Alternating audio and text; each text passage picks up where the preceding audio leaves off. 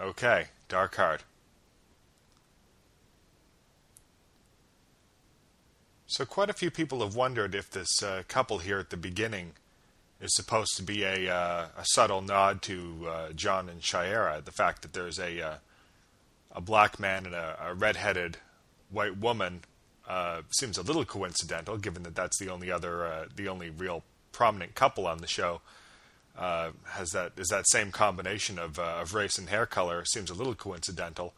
Perhaps they were using this as a means of foreshadowing Shiera's return in the very next episode. But whether that's the case or not, I don't know, but it seems awfully coincidental otherwise. The whole concept, I've got to say that, first of all, that presumably the boyfriend died, because we see the woman being airlifted away later, but no sign of him except for his shoe, which rather conspicuously does not have the rest of a person attached to it. So they got a little death in there, which they don't normally get away with. But the entire concept of the Dark Heart is textbook Warren Ellis, and I should explain what I mean by that. Warren Ellis was the writer of this episode, and as such, who was really the first quote-unquote celebrity writer that they had on the series. As the show went on, they had several noted comic book pros, write episodes. Darwin Cook wrote Task Force X, and Steranko plotted the story for The Ties That Bind. Jeff Johns wrote Ancient History. And but Warren Ellis was really the first, and the whole pseudo-scientific bent of this episode, combined with the sort of snappy patter dialogue that the Atom employs, and the sort of dry procedural tone, like the Justice League sees this kind of thing every day, and there's absolutely nobody commenting on how absurd everything is textbook Warren Ellis. It's probably best exemplified in his run on The Authority, which a lot of people have probably heard of. The first 12 issues of The Authority are fantastic, and he wrote those and really exemplify his style, and it's on full display here in this episode as well. The voice of, I'm not sure what his rank is supposed to be, but the African-American military man here that's radioing for backup is actually Michael Beach, who would go on 2 seasons later to play both Mr. Terrific and Devil Ray. So as I believe I've commented before, it's sort of par for the course that they have a well-respected actor, very prominent TV actor on for a relatively small part, and then later bring him back for larger parts. So it's happened several times, and it happens again here with Michael Beach.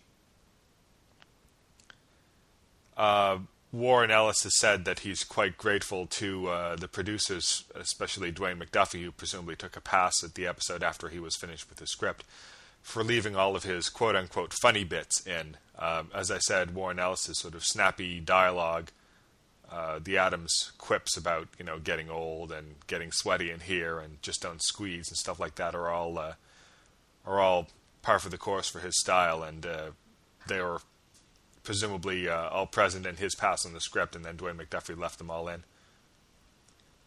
This is really the first episode that we see dozens of Leaguers. The Return was really the episode that was trumpeted as having a ton of members, but we really only saw maybe about 15 or 20 of them there, whereas here we see almost all of them. There's about 40 of them in this episode.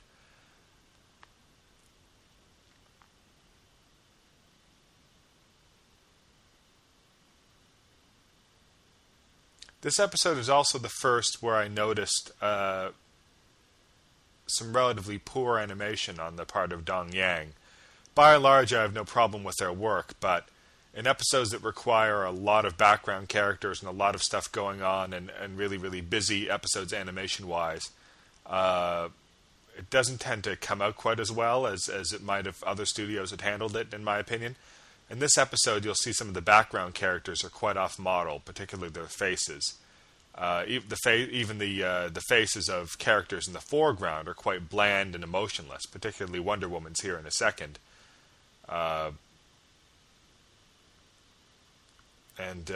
That's something that I began to notice more and more about there. Look at Vixen there, sort of wall-eyed and got this creepy smile.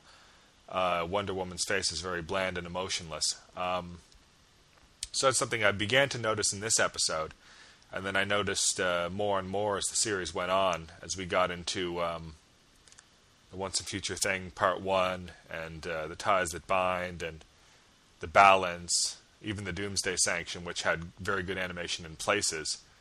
Other times, the characters would be quite off model, and I don't know if perhaps the producers agreed with that assessment, which is why they switched to Dong-Woo halfway through season 4. I don't know, but it wouldn't surprise me, since they have obviously an even better eye for detail than I do. So if I'm noticing some of these things, it must really get on their nerves. Not to say that Dong-Woo didn't do a lot of great work, but for a show like this, where there's a lot of characters and a lot of stuff going on in the background, if that tends to be one of their weaknesses, then they're probably working on the wrong show.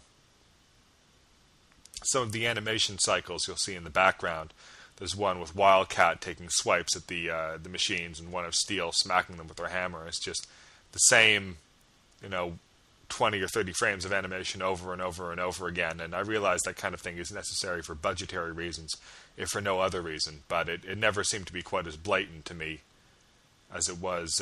It always seemed to be the most blatant in episodes that Dong Yang animated. Anyway.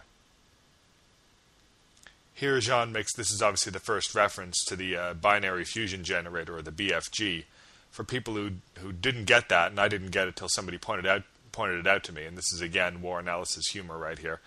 Binary fusion generator is obviously abbreviated as BFG, and for those that need me to spell out the joke for them even further, BFG could also be an acronym for Big Effing Gun, which is a little bit of a joke there. That's many times in sort of lighthearted science fiction, there'll be a massive weapon that's called a big effing gun, and Warren Ellis managed to sneak one into a children's cartoon show by using a slightly different acronym. I thought that was quite clever. I like that Superman right there, he's the only hero that doesn't have to squint or cover his eyes when the gun is going off, because of course, supervision and impervious to whatever, so he's unaffected by the bright light. Gotta wonder why Vigilante is so front and center there, though. And here they set up that the gun drains the Watchtower's power, which of course pays off later in Flashpoint. This episode is also, it's around the time people began to wonder where the Flash was.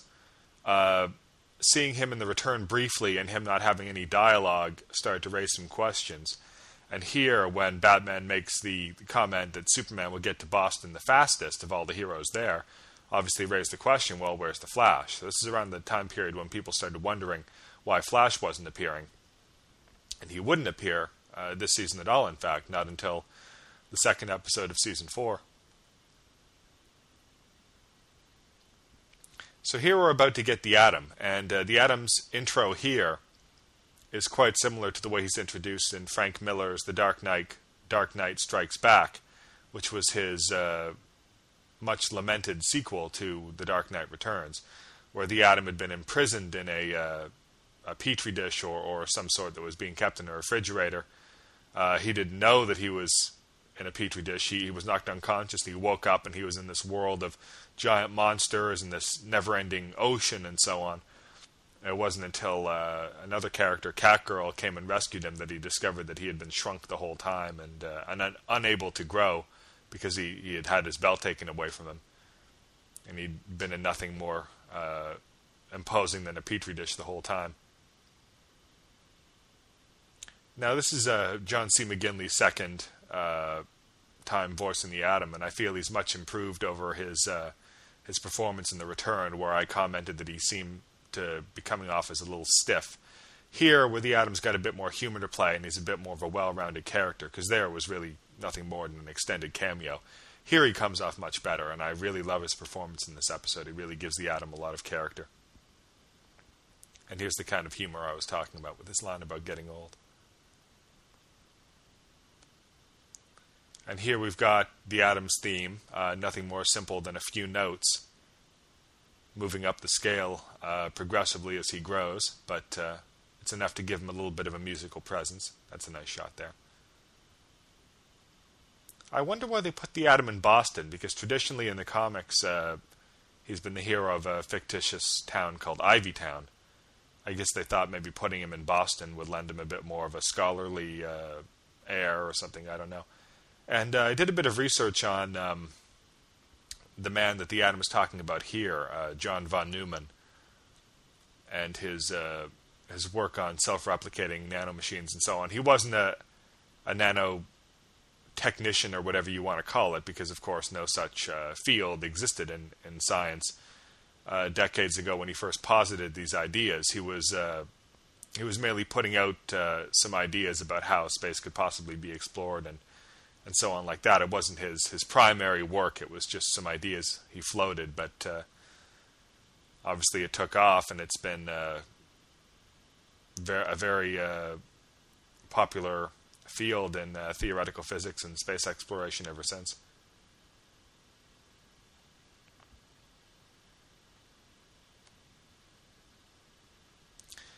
So I should talk a little bit about the Atom, I suppose. He debuted in Showcase number 34 in 1961.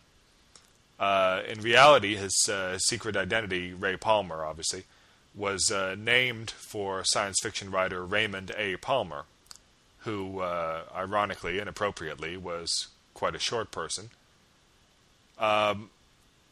Interestingly, something that a lot of people miss because they didn't know who he was at the time, but the Atom was actually mentioned briefly in at the end of Hereafter Part 2, where Vandal Savage says that his big plot that ended up destroying the world started with him stealing some white dwarf star matter from a scientist named Ray Palmer. And that ties in with the Atom in that it's actually white dwarf star matter, and I believe he mentions it briefly in this episode, but it's actually white dwarf matter in his belt that allows him to change size. I love this bit from Batman here. It's some more great Warren Ellis humor, deadpan stuff.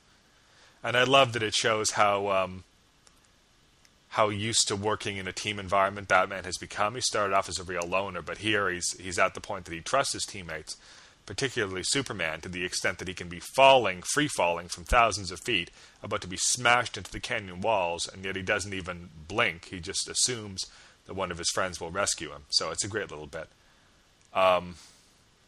I love the whole sequence between here and the next act break. Let's Go to Work, and the whole musical cue that Bruce Timm is also quite a fan of. But anyway, back to the Atom. His origin was that as a physicist, he was experimenting on some white dwarf star matter. I don't know how he was supposed to have gotten it. Perhaps he found it in a meteorite or whatever. He found that he could use it to shrink things, but anything he shrunk with it would quite quickly explode, which obviously would preclude any practical application of the technology. But he was forced to use it on himself after he and some of his friends got trapped in a cave-in. There's some of the kind of poor-looking animation cycles in the background I was talking about with Steele there. He needed to shrink himself to escape from the cave and rescue his friends. He did so, and in the process found out that he would not explode when he used the white dwarf star matter to shrink himself. He theorized that there was something in his own particular biology that protected him. He decided to integrate the white dwarf star matter along with some weight and mass controls into a belt, and eventually into controls that he integrated into the palms of his gloves as well, and fashioned a costume. And this is cool. They don't really touch on this in this episode, where he's standing at his full 6 foot whatever, and he's got the costume on. But in the comics, the costume would only appear when he shrunk. The sort of pseudoscience explanation they came up with was that the costume would fit tightly when he was little, but when he grew, the atoms of the fabric would be so far apart, because he's expanding and growing, the molecular bonds of the costume would be so far apart that it would be invisible to the human eye. And so he'd be wearing it when he was 6 foot whatever, but you wouldn't be able to feel it or see it because the atoms of it would be so far apart. But then as he shrunk, it would condense and form a costume around him. So that was kind of a neat thing. He found that he could use some controls on his belt to change his mass and his weight. So he can't just shrink, but he can also give himself all the strength he would have and the mass he would have as his full 6-foot person, even though he's small, so he could shrink and deck a criminal and they'd still be knocked out. He could also fly by making himself really, really light. I'll come back to this Vigilante Shining Knight moment in a second. And he could also, and sort of his trademark bit, is that he could travel through telephone lines. So someone would ring him up and he'd be able to travel through the telephone lines by riding the electrons or whatever to the and come out the other end where the person talking to him is. That was sort of became his trademark bit. One of his trademark shticks would be that he would often travel through time through an invention known as the time pool. He would also, in the classic Silver Age stories, be recruited by his girlfriend, Jean Loring, to help her win her cases because she was a lawyer. And at the time, this being the 60s, she would often be referred to as a girl attorney or something like that. This here, I'm surprised they got away with the Atom riding in Wonder Woman's bustier here, but apparently there was a line after he shrinks and she places him there. He would have a line about just don't take any deep breaths, but broadcast standards and practices made them take that one out. The Atom had a tiny little meeting room chair, that would hover above the Justice League meeting table. And he was best friends with Hawkman. And that might seem like an odd pairing, but the reason why they were established as being best friends is because for a while they shared a title. Neither of their titles were selling well enough by themselves, so they combined them into the Atom and Hawkman, much as Green Lantern and Green Arrow had a combined title for a while. And that's why they ended up being established as best friends. At one point, he was de-aged and became a mentor to the Teen Titans. Relatively recently, his wife, Jean Loring, and I'm going to spoil Identity Crisis here for anyone who hasn't read that yet, his wife, Jean Loring, went insane and was responsible for the deaths of family members of several other superheroes. In disgrace and in, consumed by grief over what his wife had done in order, in her twisted mind, for her to be able to be with him again, because they were divorced at the time. Consumed with grief, he shrunk himself further and further until he disappeared altogether and has not reappeared since. Although as of this recording, there are rumors swirling that he will appear again quite soon. He's been succeeded by another Atom named Ryan Choi, and he currently has an ongoing series written by Gail Simone. So about the Vigilante Shining Knight bit,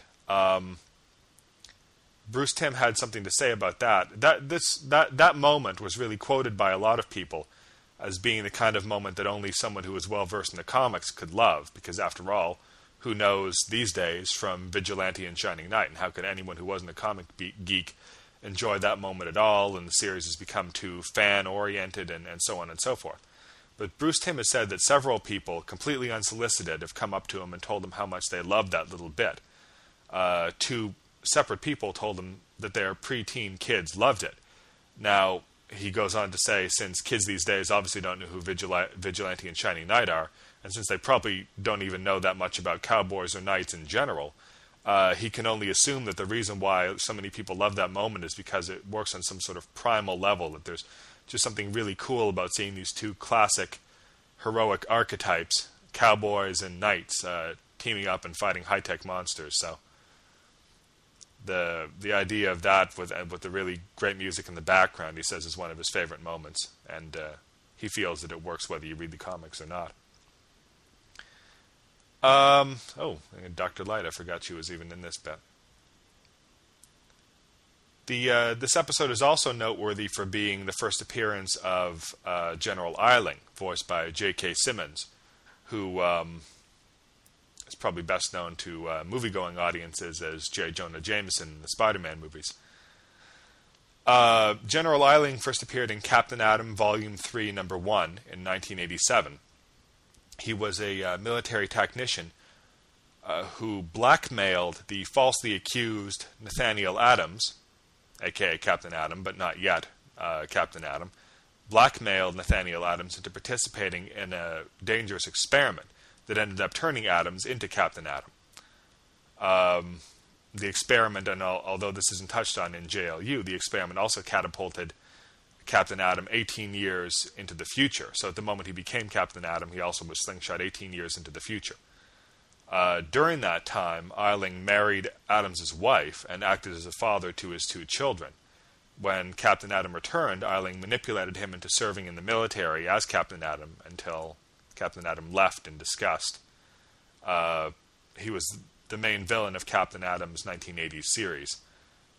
More recently, Grant Morrison, in his run on JLA, turned him into the monstrous being known only as the General. And this is basically the same transformation he makes in Season 5's The Patriot Act.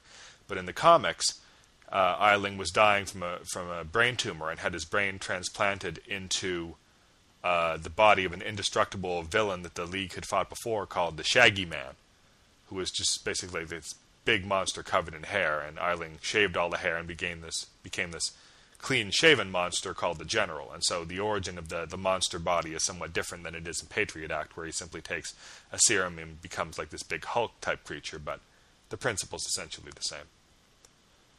What's interesting here about the ending, when Eiling is talking to the League, is that he's standing 2 feet from Captain Atom, who's standing for some reason at the front of the lineup, and yet neither he nor Captain Atom make any mention of each other or show any signs of knowing each other, and yet presumably they have this big history that's touched on later in Question Authority.